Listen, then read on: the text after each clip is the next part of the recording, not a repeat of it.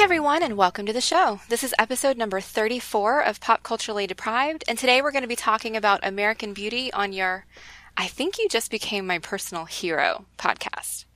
I'm Mandy Kay. And I'm Matthew Vose. This week, we're joined by our friend Vivian from Multiverse Radio, who is the supremely insightful co-host of the podcast Burger of the Week and Fork and Bullshirt. Vivian, welcome to the show.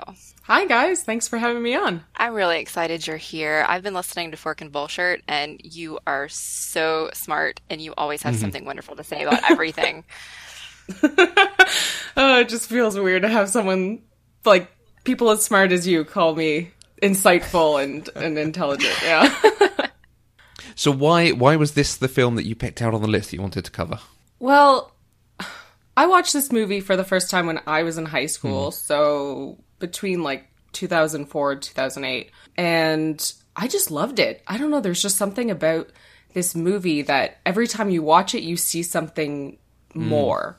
And it keeps you thinking throughout the movie. Like, it's not a simple, you just sit back and relax and, you know, let it go kind of movie. You really have to think about it, which I really appreciate. So, this was the one. Yeah, I definitely agree with that. The first watch is impactful as you're learning the story as you go through, and then the second time, the third time, it unpicks itself for you, which is lovely. It rewards you for watching it several times. I wish I had gotten a chance to watch it again, but I only got to watch it once this week. So I feel like this is definitely, I know I say this a lot, that I'm always going to go back and rewatch stuff, but I feel like this is one where I definitely will. Good. So, Mandy, why did you never watch this movie? Okay, so this movie came out in, I think, September of 1999, which was the beginning of my senior year in high school.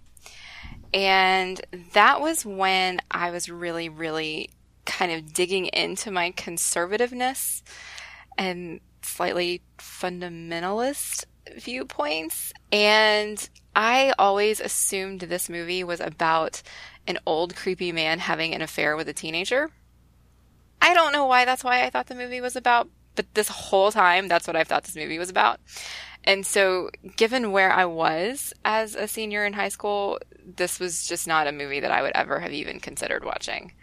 And then, you know, since then, since obviously my viewpoints have changed and, you know, I have dramatically changed, it's just not something that's ever come up in my life again. I mean, there's so many movies out there to watch that this is just not one that ever made it to the top of the pile until now. Honestly, that makes sense because I thought the same thing when I sat down to watch it. I just assumed, okay, it's Kevin Spacey and he's going to have an affair with a teenager. That's kind of gross. Right. But I figured, you know, it's gotten like so many awards. It's so popular that it must be better than just that concept. And I'm glad to know I'm not the only one who thought this movie was about something completely different than it's actually about. So thank you for validating my wrongness, Vivian. I saw this film at the cinema. I think we can probably all agree I've never really grown up, and one of the things I like to do on my birthday is go and see a movie and go out for a nice Chinese meal or burgers and milkshakes or something tasty. And this was my 19th birthday when I was off at university, so people I'd not long met. We went and saw this film. And I was just astounded all the way through it, just the beautiful shots coming at you, the unravelling story. Exactly as you said, Vivian, like as you go through, you learn more about each person and a bit of the secrets that aren't revealed to you from the beginning. And then we went out for a meal and just discussed it all the way through, which is one of my favourite things to do with a movie, is sit and talk to friends about it. So, yeah, it was a wonderful experience. You don't like talking about movies, not at all. Mm-mm. So, Matthew, before we dive into our discussion, why don't you tell us a little bit about the movie? American Beauty was released in 1999. This was the film debut of director Sam Mendes and writer Alan Ball. It features an all-star cast with Kevin Spacey and Annette Bening as the leads. When Alan Ball started writing the film in the early 1990s, it was originally conceived as a play, partly inspired by the trial of Amy Fisher, who was an underage girl who had shot her lover's wife.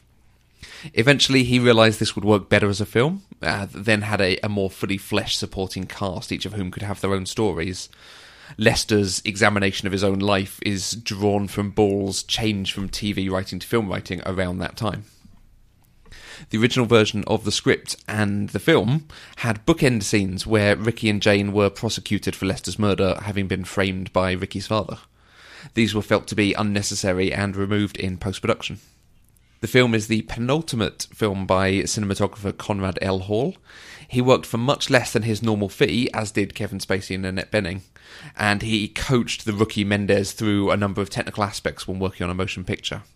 The composed, distant style of shooting was something Mendes deliberately wanted, so it generated more tension in each scene. American Beauty was nominated for 8 Academy Awards and won 5 of them: Best Picture, Best Director, Best Actor, Best Original Screenplay, and Best Cinematography. It had a budget of $15 million, but earned just over $130 million in North America and $226 million internationally, partially benefiting from the fact it was still on at the cinema during the awards season. One of the interesting things that I read about this is that Mendes is one of only 6 people who have won an Academy Award for Best Director on their debut movie, which I think is pretty awesome. Yeah, that's quite an accomplishment. Yeah, you can definitely see it. And the point about removing the bookending scenes, it's interesting how much the film seems to have come together in editing. That before that it was planned as something slightly different, and taking out the framing device, it improves it no end.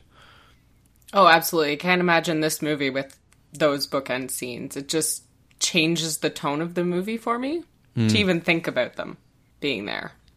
Yeah, I think I've seen them on a DVD at some point. Really? They actually filmed that. It was all planned. That was going to be part of it, and they've completely trashed it, which, yeah, it's so much better now. I actually watched the commentary by the director and the writer for this movie, just in preparation for this podcast. And you're right that a lot of this movie came in post-production. A lot of dialogue was cut out. A lot of little scenes were cut out.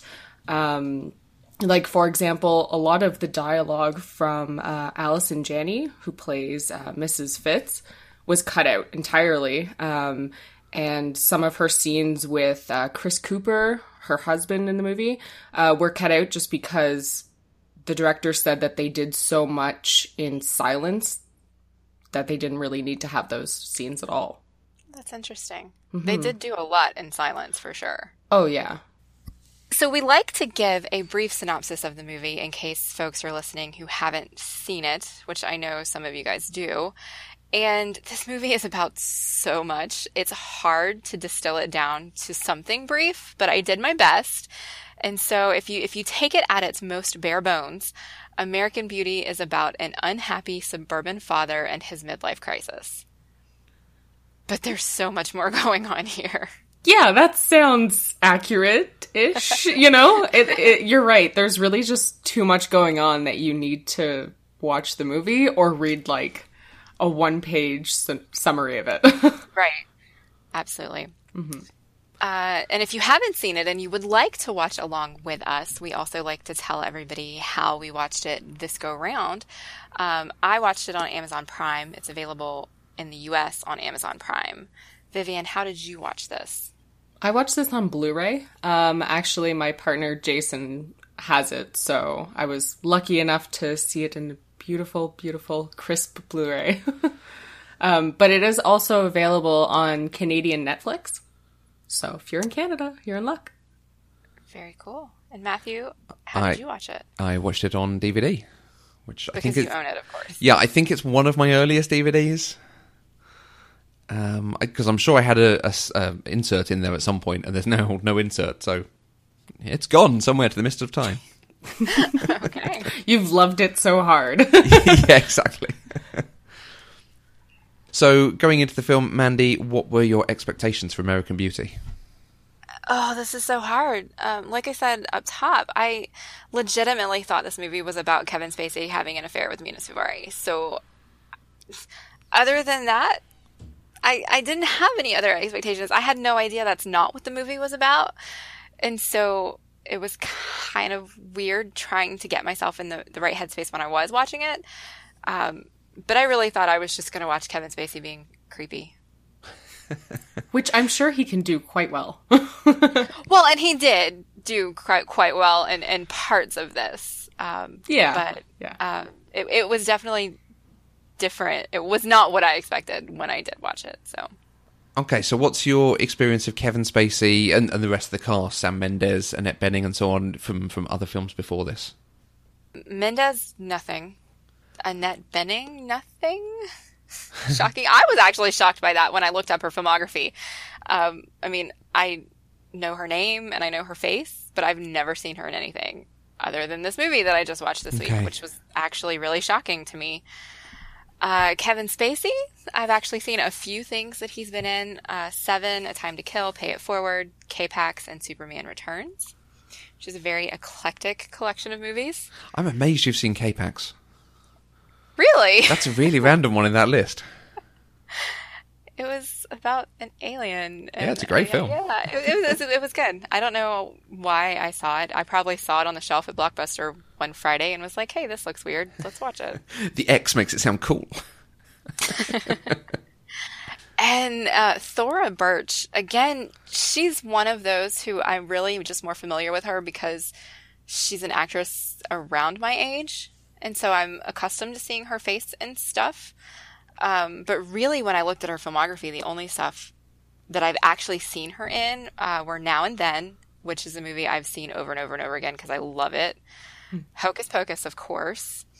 And then she did a Lifetime movie called Homeless to Harvard, which was about it was a true story of a girl named Liz Murray who was homeless and ended up going to Harvard. And other than that, I haven't actually seen her in anything, and I was shocked. I expected that list to be huge. I haven't seen a lot of these movies, actually. Like, I've seen Now and Then, I think. And Hocus Pocus I watched recently, and I was really not impressed. I know it's like a favorite of it's a Halloween favorite for a lot of people, and I just thought it was terrible. It doesn't hold up for you. If you had seen it when you were younger, it would be sentimental and wonderful to you now.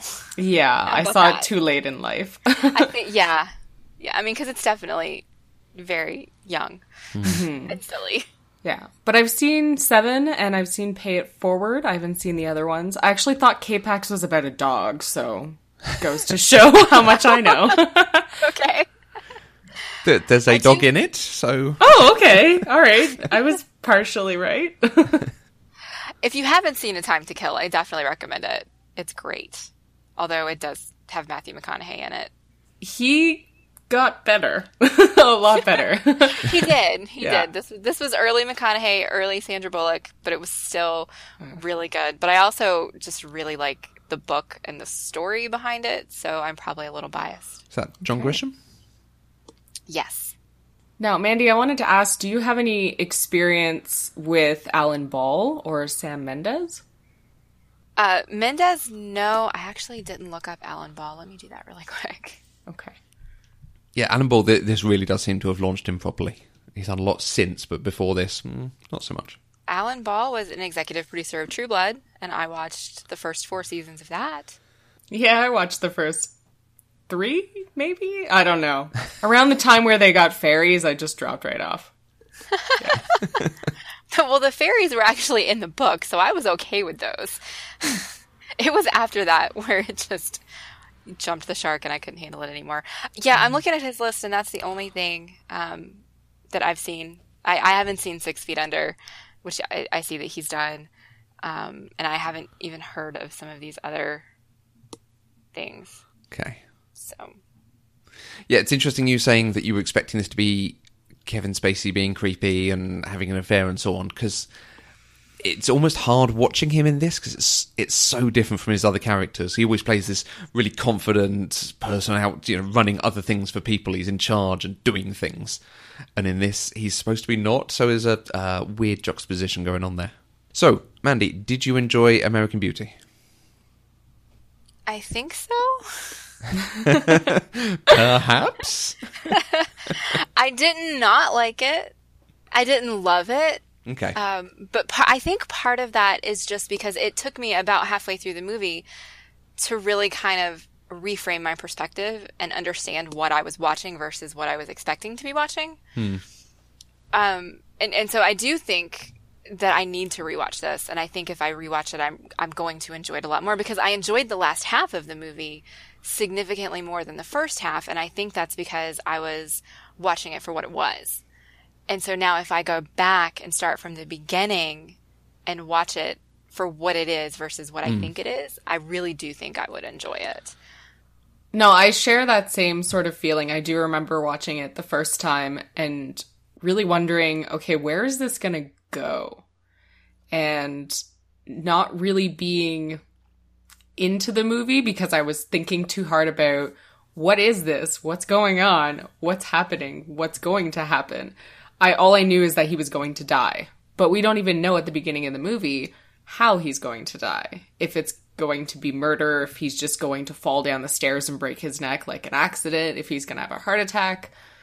And I was thinking too much and not letting myself just enjoy the movie. Yeah.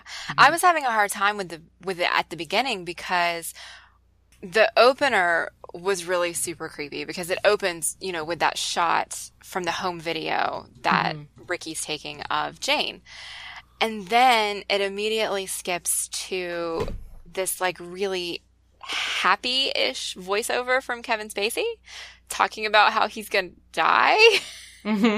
But the tone of it is so completely different. And then you get that really upbeat, happy music.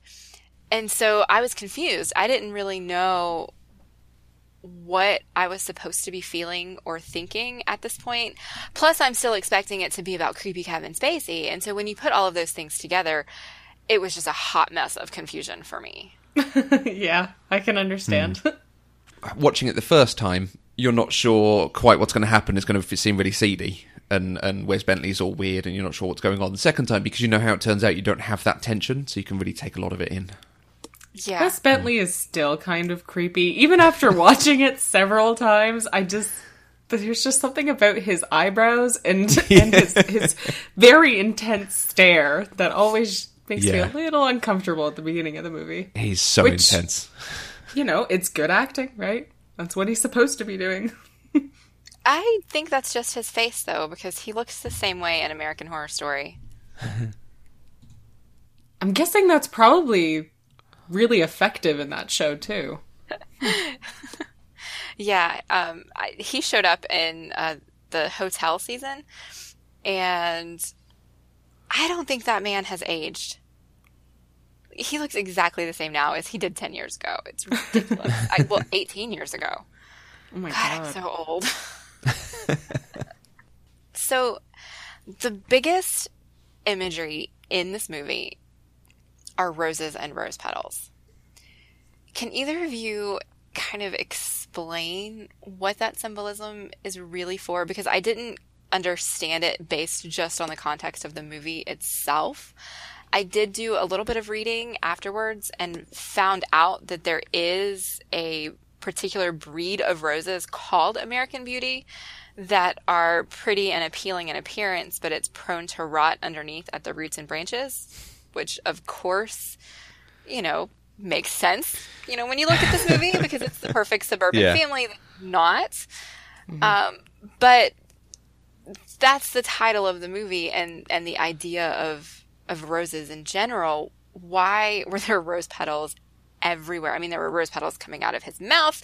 They were falling from the ceiling. They were coming out of the fridge. She was in the bathtub full of them, and I just didn't get it. Am I just, missing some beautiful artistic thing? I think that the roses symbolize a lot of different things, to be honest. I don't think that there's one thing that it's trying to get across to us, because we're seeing them in a lot of different contexts. You see them and they're associated with Carolyn because she takes care of her beautiful roses and she's always bringing them inside into these lovely vases. And she's also wearing a cardigan at one point that's covered in roses, but it's very muted. So there's this association with Carolyn and that kind of love that's been there for a long time, but that is obviously strained. And then you see the roses with Angela, and those are very sexually charged. So it's like representing like lust. And so I don't think that there's one particular meaning, but when I was watching it this time, I was struck by the idea that, like, yes, these roses are beautiful, but they're also ordinary. They're not rare. Like, they're everywhere in this movie, and just everything that Angela's feeling about her fear of being ordinary, well, she is, you know? She's an ordinary high school girl. Just like all of these roses in the movie are very ordinary. Okay, that's interesting and, you know, very insightful. And I have a really hard time with symbolism sometimes because I think that part of my brain just doesn't always work. And I was stuck on, in the beginning of the movie, when they introduced the concept of roses to us, it was because Carolyn has all of these roses. And so it was weird to me that then these things that I immediately associate with Lester's wife are suddenly becoming so front and center with his fantasy of this teenager. And I couldn't wrap my head around it. And I couldn't quite understand what they were trying to make me feel or see with that, if that makes sense. Yeah, because with Carolyn, she's pruning them, she's putting them in eggshells and hummus, whatever that mixture was, and she, like you say, cutting them, taking them inside, keeping them very precise and arranged. With the young girl, it's the blooming flower, the red passion, and so on. And then you see the great shot where they're falling down on Lester when he's in bed, and he's got this sort of pool of red around him, and he's smiling upwards. And each different character, it brings a slightly different symbolism of what's coming and what's going on with them in the film. So it's used in such a nice way, whether it's the colour or the way they're looked after or what the opening of the flower represents. Okay. Yeah, I wish that there was sort of one meaning in a way. I would love it to be cohesive, but I don't think that it is. And it's these sort of things that why this is one of the films I can point to and say, okay, this is art. This is there is stuff to interpret and take out of this. There's stuff that's shot beautifully, stuff that resonates on different levels, as well as just being a film that you can sit for a couple of hours and watch and go away maybe enriched, maybe having thought about something in a different way. But it is also beautiful and has things you can really think about and dive into. And the roses are just so beautiful. In the shots, they're just gorgeous. Especially that shot of Angela on the ceiling where she's moving so slowly, just surrounded by rose petals. Oh, so gorgeous. Yeah, it's got a whole kind of Neptune rising thing going on with it. It's lovely. Mm-hmm. I actually, in the commentary, Sam Mendes said that during that scene, because it was shot in, I think it was 120 frames, she actually had to move really quickly. So she was like flapping her arms up and down so that it would come out really nicely. But, it really did. I like it. Beautiful. Mm-hmm. So as we go through the film, there's, I'd say there are all these shots and things that I can talk about. But there's one within the story where Ricky talks about the bag, playing with him, wanting to come and fly and showing that there's such beauty in the world. And that scene often leaves me cold because I don't see what he sees in this shot of this bag. Does it resonate deeper with either of you? No. All right, I'll be the outlier. It does with me in a way. Every time I watch it, I find myself captivated, I guess. Not necessarily by the bag, but by his emotion and his interpretation of it. Right. Because, of course, I look at it and I think, okay, it's a bag. Like, it's a bag floating in the wind. I get it. It's lovely.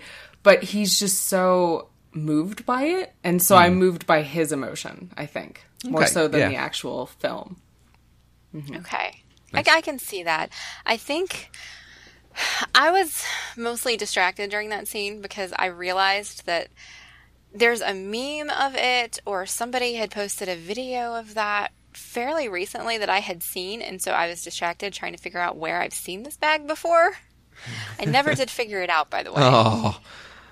But I need closure. You have to find out where. But but for me, it was just coming across as like melodramatically artsy. And Yeah. I don't really do melodramatic artsy stuff very well. I'm one of those people who, when I go to a museum and I see a like 30-foot canvas that's been painted solid blue that cost $5 million, and I'm like, I don't understand this, and that's kind of how I feel about the bag. Okay, I don't so understand. don't take you on a date to a modern art museum. Got it? Yes. I always steal a Steve Martin moment when I see things like that in art museums, and I go, oh, I just love the way he's holding her. and one day we might watch the film that's from. Oh, okay. I'm laughing to pretend like I know what you're talking about. Not a clue. It's probably a movie I haven't seen yet. I do believe that scene has been kind of made fun of in several shows. I think that Family Guy made fun of it at one point. Yeah, I could see that. Yeah, it's one of those scenes that I think it works really well when you're actually really into the movie. But outside of the movie, you sort of think about it and you go, oh, yeah, it's just a bag. He's so pretentious. It's not that big of a deal. Yes, pretentious. That's the word I was trying to think of, yeah. Now, how does that work for you when Lester at the end is repeating a lot of the same words as Ricky from that moment? See, now that worked for me. I appreciated Lester's new perspective on life, I guess. It's not life, obviously, because he's not alive anymore, but I felt like it made more sense in context because it was more relevant than it was to the bag. Yeah. I'm terrible with art, you guys. No, completely agree with that. When you're talking about the bag, you're like, okay, there's beauty in it, but it is also wind that's just swirling because it's a corner of a building. But when he's talking about his life flashing before his eyes and seeing his child and his wife and great moments from his life and realising the joy and glory he's found in it, okay, I can reconcile that. And then he even has the line of, you have no idea what I'm talking about. Like, the film lets you off if you don't quite get it. Yeah. Yeah. I guess that moment always kind of throws me off a little bit because I wonder if Lester was shown that same video or if, like, and if Ricky told him that same speech that he told Jane, because it's just so close to the same thing that I can't help but wonder, like, did that happen at some point? We just weren't shown that scene, or is it just the writing? And then I get a little caught up in that, and I can't enjoy it as much as I would like to, I think. I think my interpretation of that is that it's just the writing and it's intended to be some sort of indication that this is what life really is. And that's why both Ricky and Lester have the same words, like independent of each other. Yeah.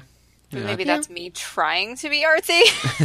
No, that makes the most sense, really.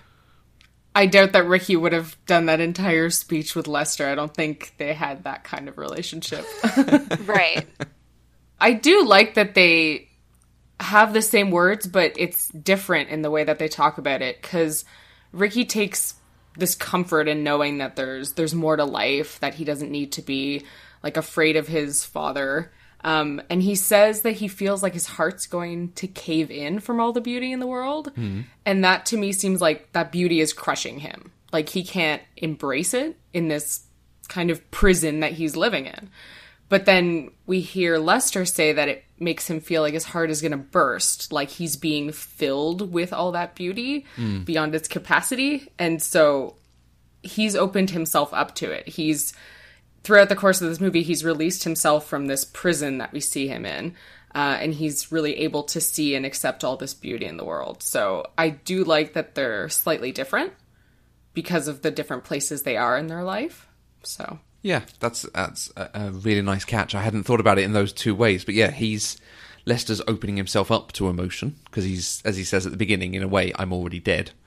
Whereas Ricky is open to all this. He just doesn't care. He just wants to observe everyone. Yeah, Lester is like a shadow of his former self at the beginning of this movie. He's living his life on autopilot. And it takes this journey where he finally awakens from this slumber of complacency for him to see all the beauty in the world and for him to actually be okay with his death, I guess. He seems okay with his death anyway. Yeah. Yeah, and it's almost the only way you could end the film. If it was that he goes through the thing with Angela at the end, and then he realises he actually loves Jane, and he sends Jane off on her way with his blessing, but sort of reconciling with her a bit, and then he reconciles with Carolyn. It would be a nice ending, but it wouldn't be the same film. It wouldn't land so dramatically. It is a little bizarre and a little uncomfortable that almost having sex with Angela makes him reconnect with his daughter. Yeah. It's a little uncomfortable, but I do still enjoy it. Just that turn from him being like, I'm going to have sex with Angela, to becoming like very parental towards her. Suddenly grabs the blanket and puts it around her. Such kind a of moment. reminds you, oh, right, he could be her dad. Yeah. That's gross. And in another film, obviously it would go down that seedy way, but the story is effectively he is a teenager going through a coming of age transition. And you could have done this plot with him being 17, 18, her being 18, 19, him having a crush on his sister's best friend. And most of the rest of it stays the same, and he actually learns to face up to the neighbourhood bully and overcome some sort of thing and becomes a happier person with himself. And then they end up together. And that would have been okay. Yeah, I never thought about that. You're right. Because he is just, the way he sits in the car, the way he mopes to join them at the beginning and so on. It's really, he could basically be a teenager. He even calls Carolyn mum at one time. Oh, mum's home. I think that just means that there's really no difference between children and adults. It's just one day you actually have to pay your own bills. The worst part of adulthood. Yes. Yeah, I think that the movie really does a good job of not going like straight for this kind of, well, maybe it's not the movie, maybe it's Kevin Spacey, but he does a great job of being really sincere and gentle in those final scenes with Mina Suvari, which keeps those scenes from becoming really lewd, I think. It's a very fine line to walk. Because at that part of the movie, like, I could see how a lot of people can feel very uncomfortable thinking, oh, he really is going to sleep with her. Yeah. Like, it's not a fantasy anymore. This is really happening. And I love that they don't. I'm very glad that they don't, because I don't think we could really sympathize with this character if they actually did have sex. So I'm glad for that. So I actually think this is a really good time to bring up something somebody said. Our friend on Twitter, Lashipa, said, she tweeted at us and said, "It's a weird thing to say, I know, but I appreciated how the father handled the young girl with regard to temptation. Not every man is that good." And I struggle with the idea that Lester saying no makes him a good man in that moment. I mean, yes, obviously it was the right choice. But given that there was a choice at all, kind of means he's not. And so I have a little bit of a hard time with that. What do you guys think? I mean, I feel like Lester might actually qualify as a really terrible human being, even though he really is just being human. I get that. But so much of the movie is based on his fantasy life surrounding this high school girl, and I struggle with that a little bit. So do you think he is being good? Does making the right choice make you good? I understand what you mean, because him fantasizing about her at all makes him kind of a bad person, right? Like, you shouldn't have fantasies about your daughter's friend, right? And that he actually tries to make something happen is bad, obviously. She's a minor. She can't really consent to him. So it is very uncomfortable. It's obviously a bad thing. But in that moment, I think he just realizes, oh, she's not this temptress like I thought that she was, and that I fantasized that she was. And he makes that choice very easily, which is good, but it doesn't necessarily make him a good person. I agree with you there. I'm glad that he doesn't just go ahead with it, because that would be obviously really bad. But yeah, it doesn't make him a hero. Right. That, you know what? That's exactly right. It doesn't make him a hero. Those are the words that I was trying to come up with. But thinking about it though, on the other hand, is that if he hadn't been fantasizing about Angela, if he hadn't started down this path, then his life would have been very, very different. I mean, most of the changes that happened in his life were because of Angela, or at least because of his reaction to Angela. You know, that's why he started working out. That's why he started getting confidence and could speak out, like at work when he was being fired and he blackmailed them and that sort of thing. None of these things would have happened, and Lester would not have become the man that he was if he hadn't fantasized about her. And that's just it. I have very complicated feelings about this movie and about Lester. It's kind of where I am. The film makes a very conscious decision. He fantasizes about her after he sees her, or he imagines her on the ceiling, and obviously during the cheerleading dance, he imagines her there. The next interaction is that they come home, she goes to the kitchen to flirt with him, and she wants to assert some sort of sexual power over him, and he then fantasizes kissing her. He learns that she's staying, and he starts being a creep at that point, listening at the door and so on.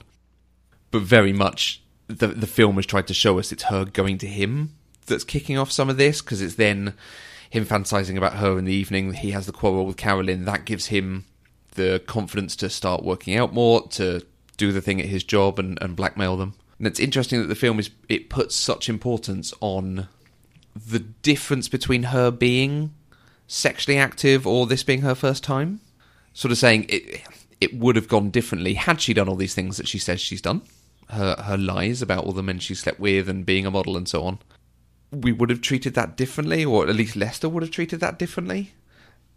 I think either way, he shouldn't have gone through with it.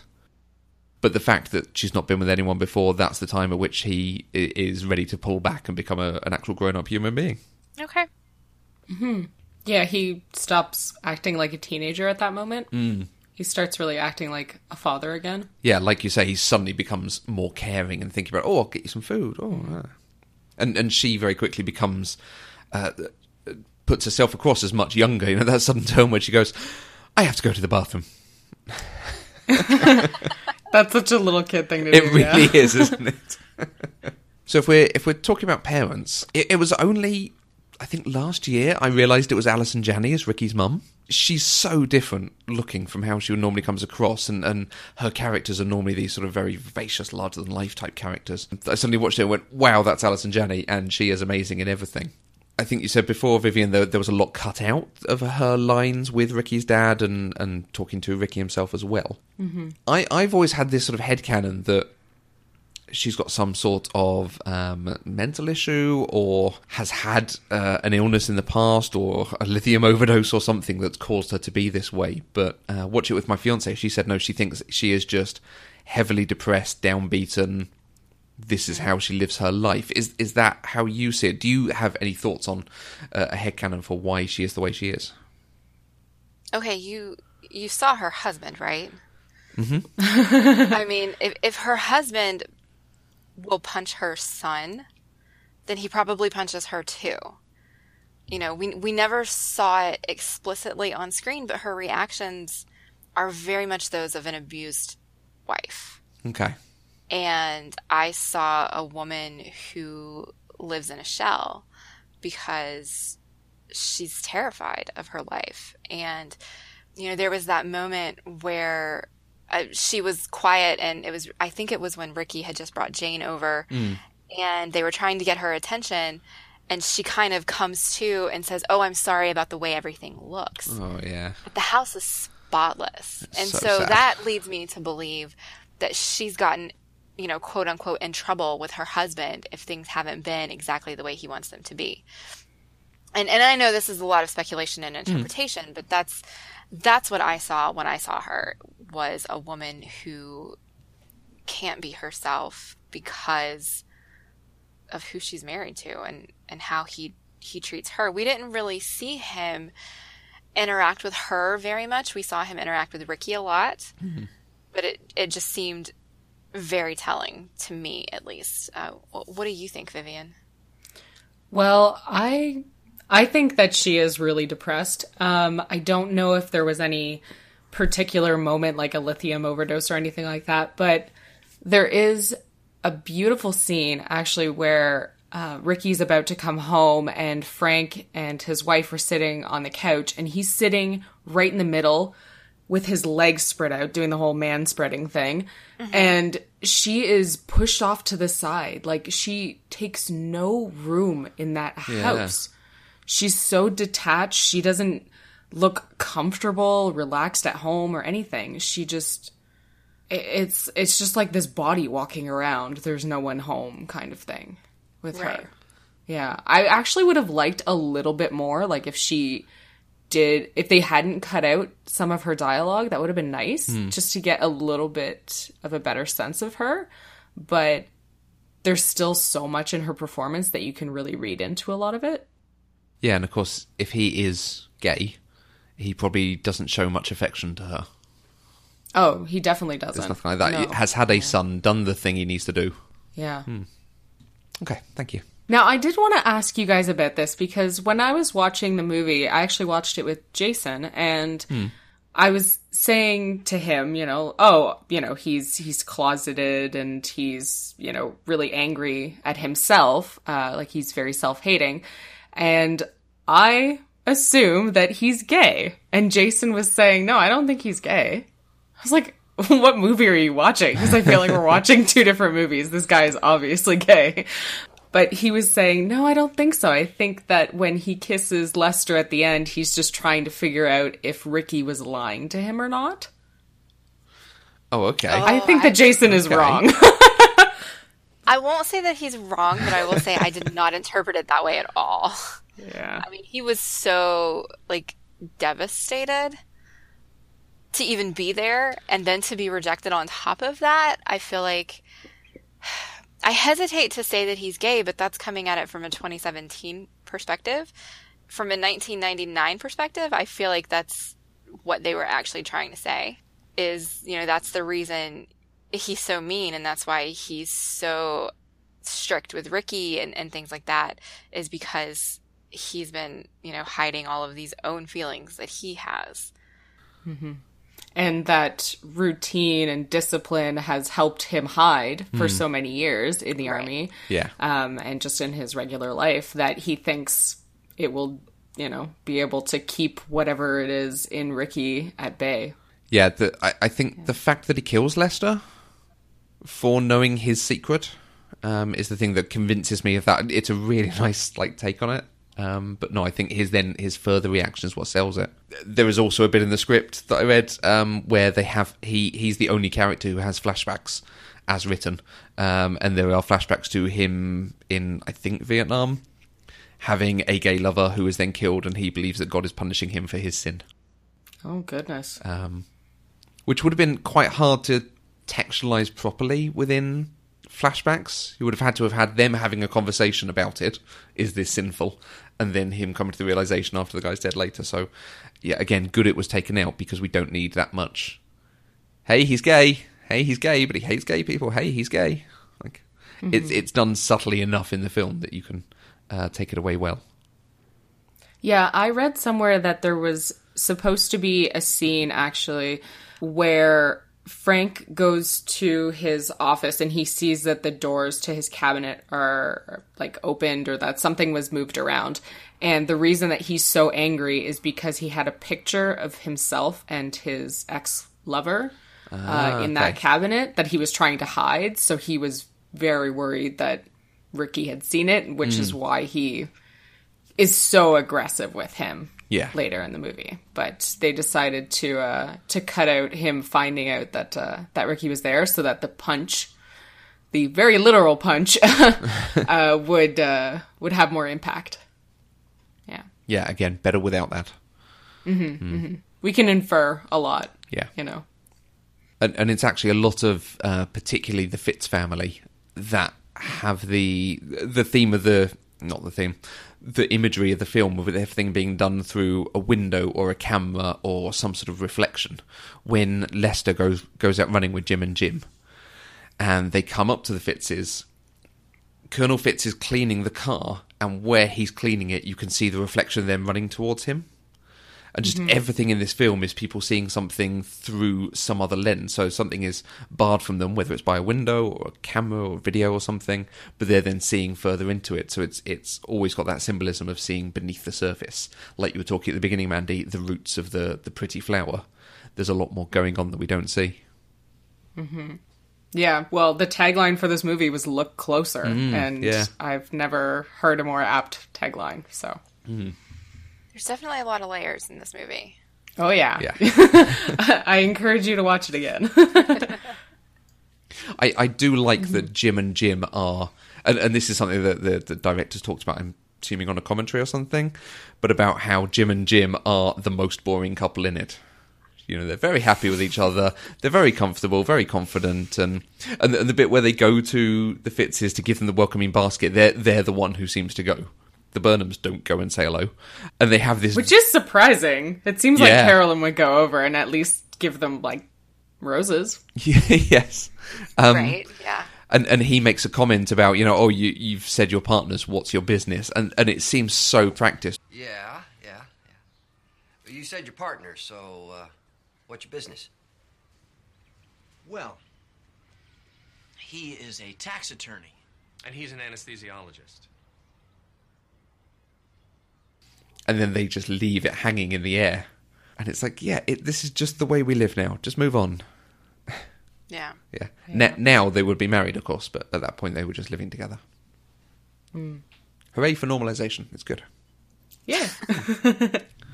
Okay, Matthew, why don't you tell us some of your favorite moments from the movie?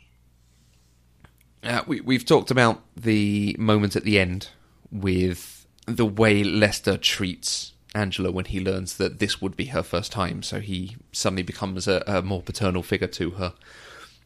At that point, watching it in the cinema, I can remember watching it and going, oh, no, the film's throwing me out here, I can't buy this, because suddenly as they start going through this, she's breathing faster, she's really nervous, she suddenly seems not sure of herself, and just watching it, I can remember feeling like, oh, she's not acting very well, I don't buy that she's so experienced as she's sort of talked about being. And then when suddenly she says this, it's like, oh, okay, actually the acting is so good, it has given me the answer without realising. And the turn from Severia at that point, just the confident lady into this very nervous girl, it's wonderful, and it absolutely sells the moment of the film. There's not much in it that can throw you out, and it's so well done. And I think you start to see seeds of that even before she starts talking to Lester. When she's in the bedroom with Jane and Ricky, like... She's not very confident. She's sort of just yelling out all these things because you can see that she's so scared of losing Jane. Yes, yeah. And then when she does see Lester for the first time, like she's saying, I had a fight with Jane, and he goes up to her and he's so gentle with her. And she's not confident at all in those moments. Like, she really needs his reassurance. So I think we were expecting her to be... very flirtatious, and for her to sort of appear as she does in his fantasies, and right away you see she's not like that. There's something off here. Yeah. And when she goes up to him that evening, when she comes in and she goes up to him, and he's suddenly got this confidence and this new sort of persona, and he goes, do you like muscles? And you see it in her face. Such She's an like, awkward line. Yeah, she goes... Oh shit! This just got real. I'm gonna walk away now. Yep. She's like, I need to see what Jane is doing, and also not to be here. Thank you. Yeah. I think that coming to the end of the movie and knowing what we know about Angela now, when you think about her earlier scenes, it does seem very clear that her confidence was all bluster. You know, there are some nuances in her performance that I think I'd probably pick up on more when I watch it again. But, you know, everything that she talks about, she's just a little bit too loud. She's just a little bit too, you know, exorbitant about the things that she's talking about, that I think that that's an intentional choice. Yeah. To show that she's really not all of these things that she's saying she is. Mm-hmm. And none of the moments that she talks about have any love in them. Like, she's saying that some photographer just, like, exposed himself to her. She's saying that she enjoys the idea that boys at school masturbate to her. Like, all of these moments, there's nothing that contains love either. So it's like she's really trying to tell everybody, hey, look at me, I'm a sexual object. Like, it's really kind of pathetic. Yeah, especially rewatching. It's sad. And of course, I've mentioned several times through, this is for me one of the most beautiful films.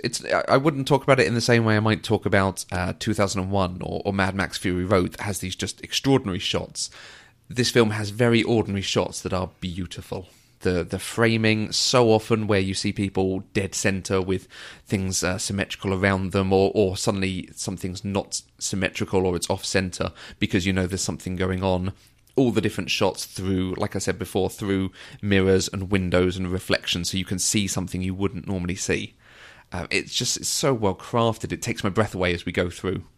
We got another bit of feedback from Becca Eller, who said that this may be her perfect movie for her.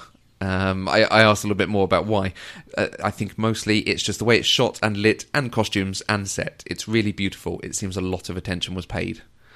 And absolutely, you can see they thought about the placement of every prop, the placement of the camera, the lighting on each different person, to whether it made them seem big or small. Mandy, I think you pointed out the moment when Lester's first talking to Brad, and he seems so small and adrift in the middle of the office, and Brad seems so big and dominating over him. Yeah. And they almost reverse that when he goes to the burger joint. He's sat quite confidently at the counter, the booth, and the guy in the burger joint is sort of slouched down, a lot smaller than him, with his just like, I think you're going to fit in here.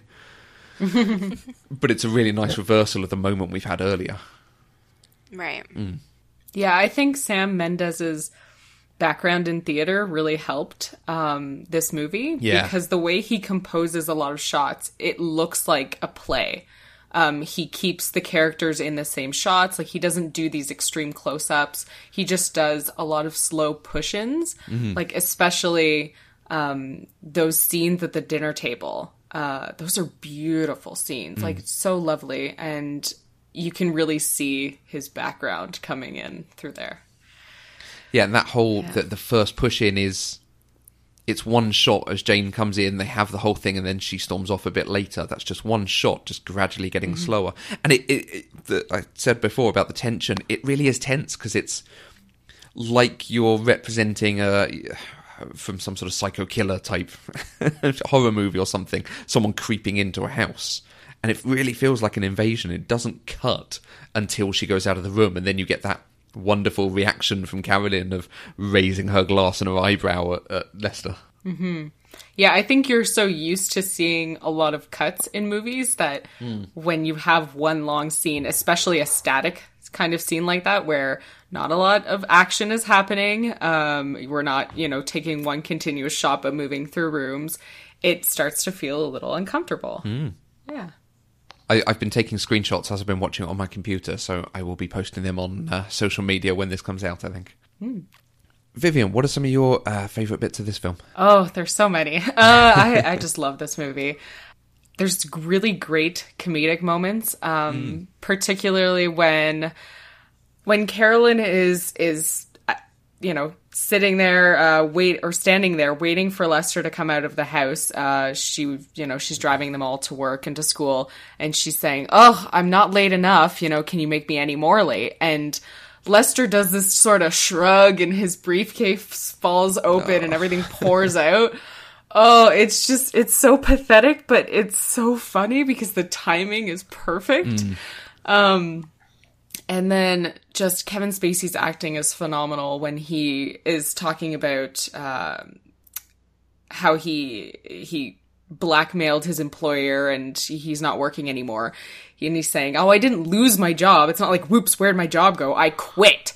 Like, he's so good. He's just so fantastic. And the scene with Frank and Lester is definitely one of my favorites. I always just sort of like, I feel like I'm holding my breath the entire time because Kevin Spacey is so gentle with him in that scene. Like, even when Frank goes to kiss him, he doesn't push him away. He's not disgusted. He just sort of very gently backs up and tells him, "No, you got the wrong idea," sort of thing. But he's very sweet with him. And then Chris Cooper is so vulnerable. He's like this raw nerve. And just watching him is electric. It's fantastic. So I love this movie. I could basically like just tell you every scene, but those are probably like my 3 favorite moments.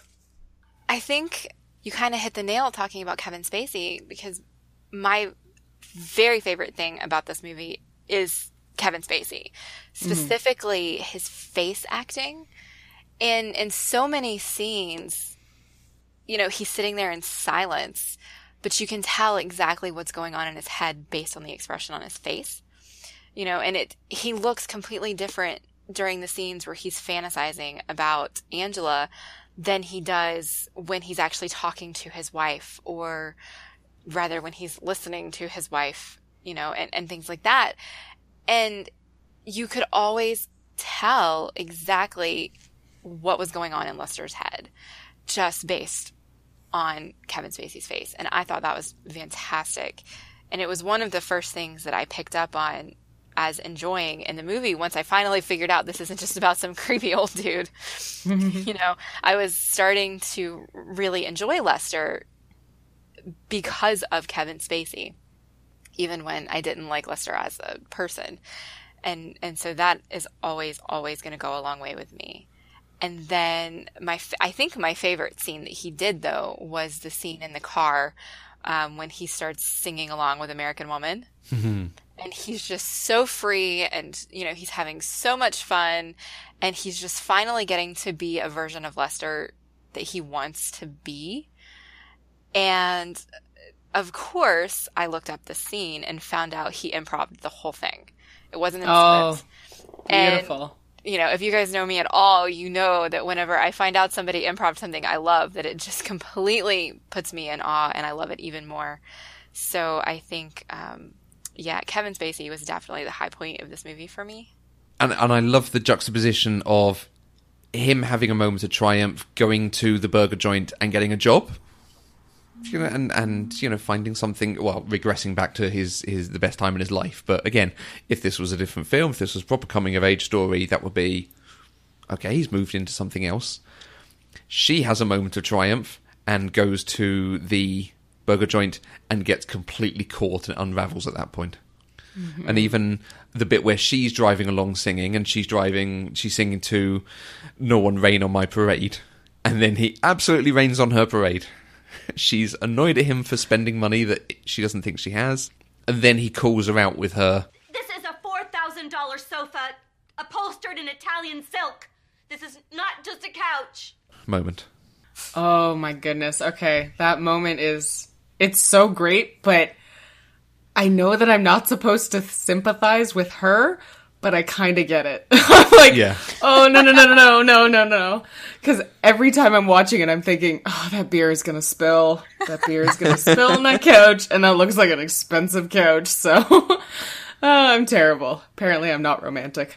Yeah, because I had the complete exact opposite reaction there. I felt so bad for him. I was like, he is finally giving up on this stupid fantasy of a teenager, and he is trying to be romantic with his wife, and he's actually like physically present and here for her, and all she can think about is the stupid couch. Yeah. You know, it killed me. It killed me. It's like, logically I know that, but then I see the beer. And all I can think about is, oh, it's going to be a pain in the ass to clean up. If you are going to own a $4,000 couch, though. Yeah. I think that Annette Bening is fantastic in this movie as well. When I was watching the commentary, Sam Mendes said that the scene where she's in the open house and she starts crying was all just one take. Really? Wow. She only did it once, Wow. and it was beautiful, so they just moved on. I was like, are you kidding? Yeah. That was fantastic. Yeah. And she improvised a few lines here and there. Her rant when she's saying, "Oh, Carolyn, do you mind taking care of everything?" Being the, sole breadwinner, that was all improvised.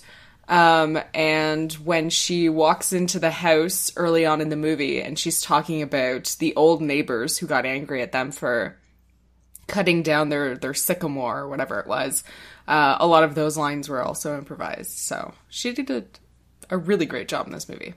Yeah, Kevin Spacey did an interview where he was talking about her, and he said that, on set all the time, she kind of stayed in character as Carolyn and did so much improv as the character that he said he didn't know how her husband put up with it when she went home.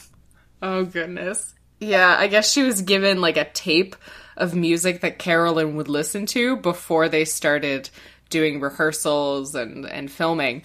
And I guess she was listening to it like constantly just to get in character. And you can really tell because when she's doing that scene in the car and singing along to Don't Rain on My Parade, like it's just Carolyn through and through. Like that's her. I don't even feel like I'm watching someone act. Yeah. Well, it's such an interesting juxtaposition too when you think of the song that she's singing loudly in her car and the song that Lester is singing loudly in his car, and just how different these two people are from each other. Yeah, you sort of wonder, how did they ever end up together? But then when he starts talking about how she used to be, then you go, oh, okay. Yeah, I get it. I think married suburban life changed both of them significantly. Yeah, it took a lot of life out of them. Yeah. Well, you guys, is there anything else that we need to discuss about American Beauty? Because we've talked about a lot. I thought this was hilarious. As I was watching the commentary, Sam Mendes said that originally Lester Burnham was going to be superimposed into the opening overhead shot of the neighborhood, and he was going to be flying, and then eventually he was going to arrive at his house. And that's such a weird thing to think about. Like, they decided to cut it out because it wasn't really appropriate for the tone of the movie. Right. But I'm trying to imagine, like, this, Lester in, like, his pajamas just flying through the neighborhood. And I don't think I could have taken this movie seriously if that happened. Yeah. It would just seem too weird. Yeah, I think it was weird enough the way they set it up between the creepy video and then the peppy voiceover about death moving into the upbeat song. If you had added Lester flying, that would have just been way over the top, I think. Yeah. Yeah, I'm really glad they cut that out. Yes. We got a really interesting comment on Twitter from a friend of the show, Abigail, who's also British. This A.E. Shaw on Twitter. First time I saw it, I thought it nailed everything that scared me about America. 15 years on, I think that's still true. Vivian, you asked for a bit more detail about what it was that scared her. Repression, guns at home, boredom, small men, ignorance, nothingness, blandness, and bleakness. It felt so existentially hollow and yet real. I think the question is, first off, do you agree with that? But also, as North Americans, how does that resonate with you? Do you know people in this situation? Does it feel real? It's a little bit different because, well, this movie doesn't resonate with me in terms of, like, me seeing my own life through it. My family is nothing at all like Lester's family or the Fitz or anything, which, thank goodness. But one of the biggest things is guns at home. I've never known anyone with guns. Okay. Unless they were, like, a hunting rifle. But even then, maybe one person I know with a hunting rifle. So, yeah. Oh, I guess that leaves it up to me, being from the south America. of the United States. I know lots of people with guns at home. But I think my first question is really all of these things that Abby listed. are they really just things that happen in America? I mean, I guess maybe that's just my privilege speaking, but I feel like that's not just things to be scared of here. It's kind of things to be scared of in the world. I don't know. No, I think I understand what you mean, because it's not like you can't be repressed in England or in Saudi Arabia, anywhere. You can be repressed anywhere. And you can be overwhelmed with nothingness and bleakness anywhere. So, but I think that the movie is trying to tell us in a way that the American dream has failed, because they try so hard to really keep up the appearance of their happy life, but they feel none of it. Okay. And so I think there's that part of it that really speaks to, you know, this movie being American, but also the American dream doesn't really seem all that American to me, because we have the same idea in Canada too. Like, you know, success, money, you get a house, you have kids, and this, we're striving for pretty much the same thing. Right. So, but I do agree that it does feel very hollow and yet real at the same time. And you can see parts of either your life or like the lives of other people in this movie, and that can make it really kind of scary. Yeah. Yeah. I think Abby's trying to equate, you know, what she sees in the movie with kind of what's happening currently in the United States right now. And the words that she uses here definitely apply to both. Absolutely. Small men, ignorance, nothingness, blandness, and bleakness. God, yes, it's so awful. But I think in my brain, I just don't equate the two, because one is about that American dream and having the perfect family and, you know, living the life that you think you should have. And the other one is real life to me right now. Mm-hmm. And so I'm having a hard time looking at the two through the same lens. And I think that's where I'm struggling to find relevance there, if that makes sense. Yeah, I think that makes a lot of sense. Mm-hmm. Before we wrap up, Vivian, do you have any recommendations to go on Mandy's list of things to see? I do. My first recommendation is not actually for the list, because, well, it would take a long time for you to do this. Is 6 Feet Under. You mentioned it earlier. It is written, or like, it's created by Alan Ball, and it's just a fantastic show. Like, it's so good, and I recommend it to everyone. Because there's so much depth there, but it's also not one of these shows where you have to like rewatch every episode to understand what's really going on. Like, it's not as hard to get sometimes as American Beauty can be, but it's lovely. It's really heavy though. It is about a family that owns a funeral home, and in the first episode, their father dies, and then they have to deal with all of that. So it's not a lighthearted, fun, happy show that you want to maybe watch on like a Friday night after a long week at work, but it is a fantastic show, and it does have Mina Savari in it for a brief run in season 4, I believe. So, but you're saying it's a show that has a lot of depth to it.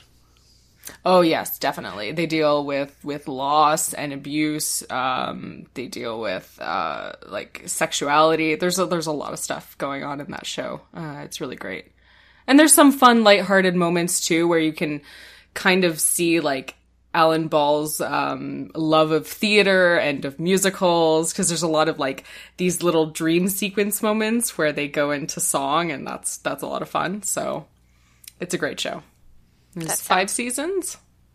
Say, that sounds right up Matthew's alley. Yeah, as soon as you mentioned song, yeah. Mm-hmm. And I don't know if either of you have watched Dexter, but Michael C. Hall is in 6 Feet Under, and he's just amazing. Okay. It's fantastic. Okay. Did you, when you say it has a lot of depth, how pleased are you with that pun? about 6 feet under. Oh, I didn't even think of that. Which is terrible. Okay. I think Matthew was more pleased about it than yours. That's right out of one of your shows. To call it out. Oh, goodness. All right. Well, the other recommendations that I have could be put on the list because they're just movies. The first one is The Usual Suspects, which has Kevin Spacey in it, and it's really fun. It's a great movie, and I definitely recommend you watching it, especially since you said that you love Kevin Spacey so much in this movie. And the other is Ghost World, which I haven't seen twice. I only watched it, I think, once, maybe in high school, but I do remember enjoying it, and it was kind of like a bizarre type of movie, but it had Thora Birch, Scarlett Johansson, and Steve Buscemi in it. That's an interesting group. Yeah, I know, bizarre right? is absolutely the right word for it. Okay. Well, The Usual Suspects is actually on the list. Oh, excellent. And the Ghost World might be interesting, maybe. Maybe. I don't know. You could see if anyone's interested. Put it on the list and see if anyone wants to talk to you about it. Yeah. Sounds good. Terrific. We got some feedback on Twitter about our Pretty in Pink episode. First, our friend Jen at IUGirlJen says, I remain now and will always be # Team Ducky. Blaine is the worst. And Vivian, I believe that you agree with that. I don't think he's the worst. I think he's just really bland. I don't think he has any personality, and that's why I don't like him. But I also don't like Ducky, so I am # Team No One. That is perfectly fair. Yeah. And we also had a comment from Alan at Chipper Allen, and he said, Hell math. Christy Swanson equals Buffy, plus waved over Ducky, then Ducky equals Xander, alternate universe Buffy. And the reason I like this comment so much is because it makes sense to nobody who doesn't listen to Buffering the Vampire Slayer podcast. So this is like a meta Buffy reference in a Buffy podcast too. It's fantastic. I love it. And it made me laugh, so I wanted to include it. Oh, just on that note, because you're both Buffy fans, did you notice that one of the people touring the open house was the same actress who played the Inca mummy girl in Buffy? I missed that. I didn't, but that's nice. Yeah. There's our Buffy link. Yeah, thank you for saving us, because I had nothing that was Buffy related for this one. Other than Alan's comment, so thank you. I'm going to have to go back and look at that scene just so that I can say that I actually saw it and understand it. Is that the one touring with John Cho? Yes. Right. Yeah. I think it might be. I Okay. always recognise him, and I always wonder what's on her T-shirt. It's the only thing I've ever seen her in. Well, I guess the two only things I've ever seen her in, so. Yeah. And originally they were actually, all of those people were supposed to have lines, but they only decided to keep in the lagoon part. Oh, okay. Yeah. I guess the scene was too long. He was just like, yeah, we don't need to talk that long. We can keep this moving. Her name is Era Seeley. Has she been in much? Not a ton. She was on All My Children. And Was Sarah Michelle Gellar on that? she was either on All My Children or Guiding Light. I think it was All My Children. Huh. Maybe that's her link. Maybe that's all she knew. And she also played Woman at Party in Bruce Almighty. Ah, Woman at Party, of course. I remember the role well. There are so many ways that you can get in touch with us if you want to give us your comments on this or any other movie we've discussed. You can use the hashtag PCDeprived on Twitter. You can find us on both Twitter and Facebook at Eloquent Gushing. You can also email us using podcast@eloquentgushing.com, or you can comment on this post on eloquentgushing.com. And you can find each of us on Twitter. I'm at Mandy Kay. And I'm at Matthew Vose. Vivian, where can people find you in the world? Well, you can find me on Twitter at Slayers, the. Slayers with an S at the end, because there's two. or several if you've watched the whole show.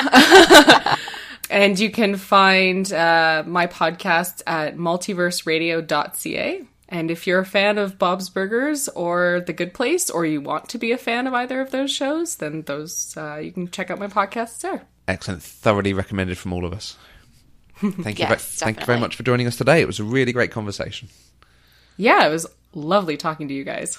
Pop Culture Deprived is 100% funded by listeners like you through our Patreon page. Anything you can give, even $1 a month, gives access to exclusive content whilst also helping to support the network. To find out more, visit patreon.com/eloquentgushing. And if you want to keep up to date with the latest news and announcements, remember to subscribe to the weekly newsletter. The link is on eloquentgushing.com. We'll be back next week with another episode of Pop Culturally Deprived, where we'll talk about Thelma and Louise with Allie of the Lost Watch podcast. Until next time, I'm Mandy Kay. And I'm looking for the least possible amount of responsibility.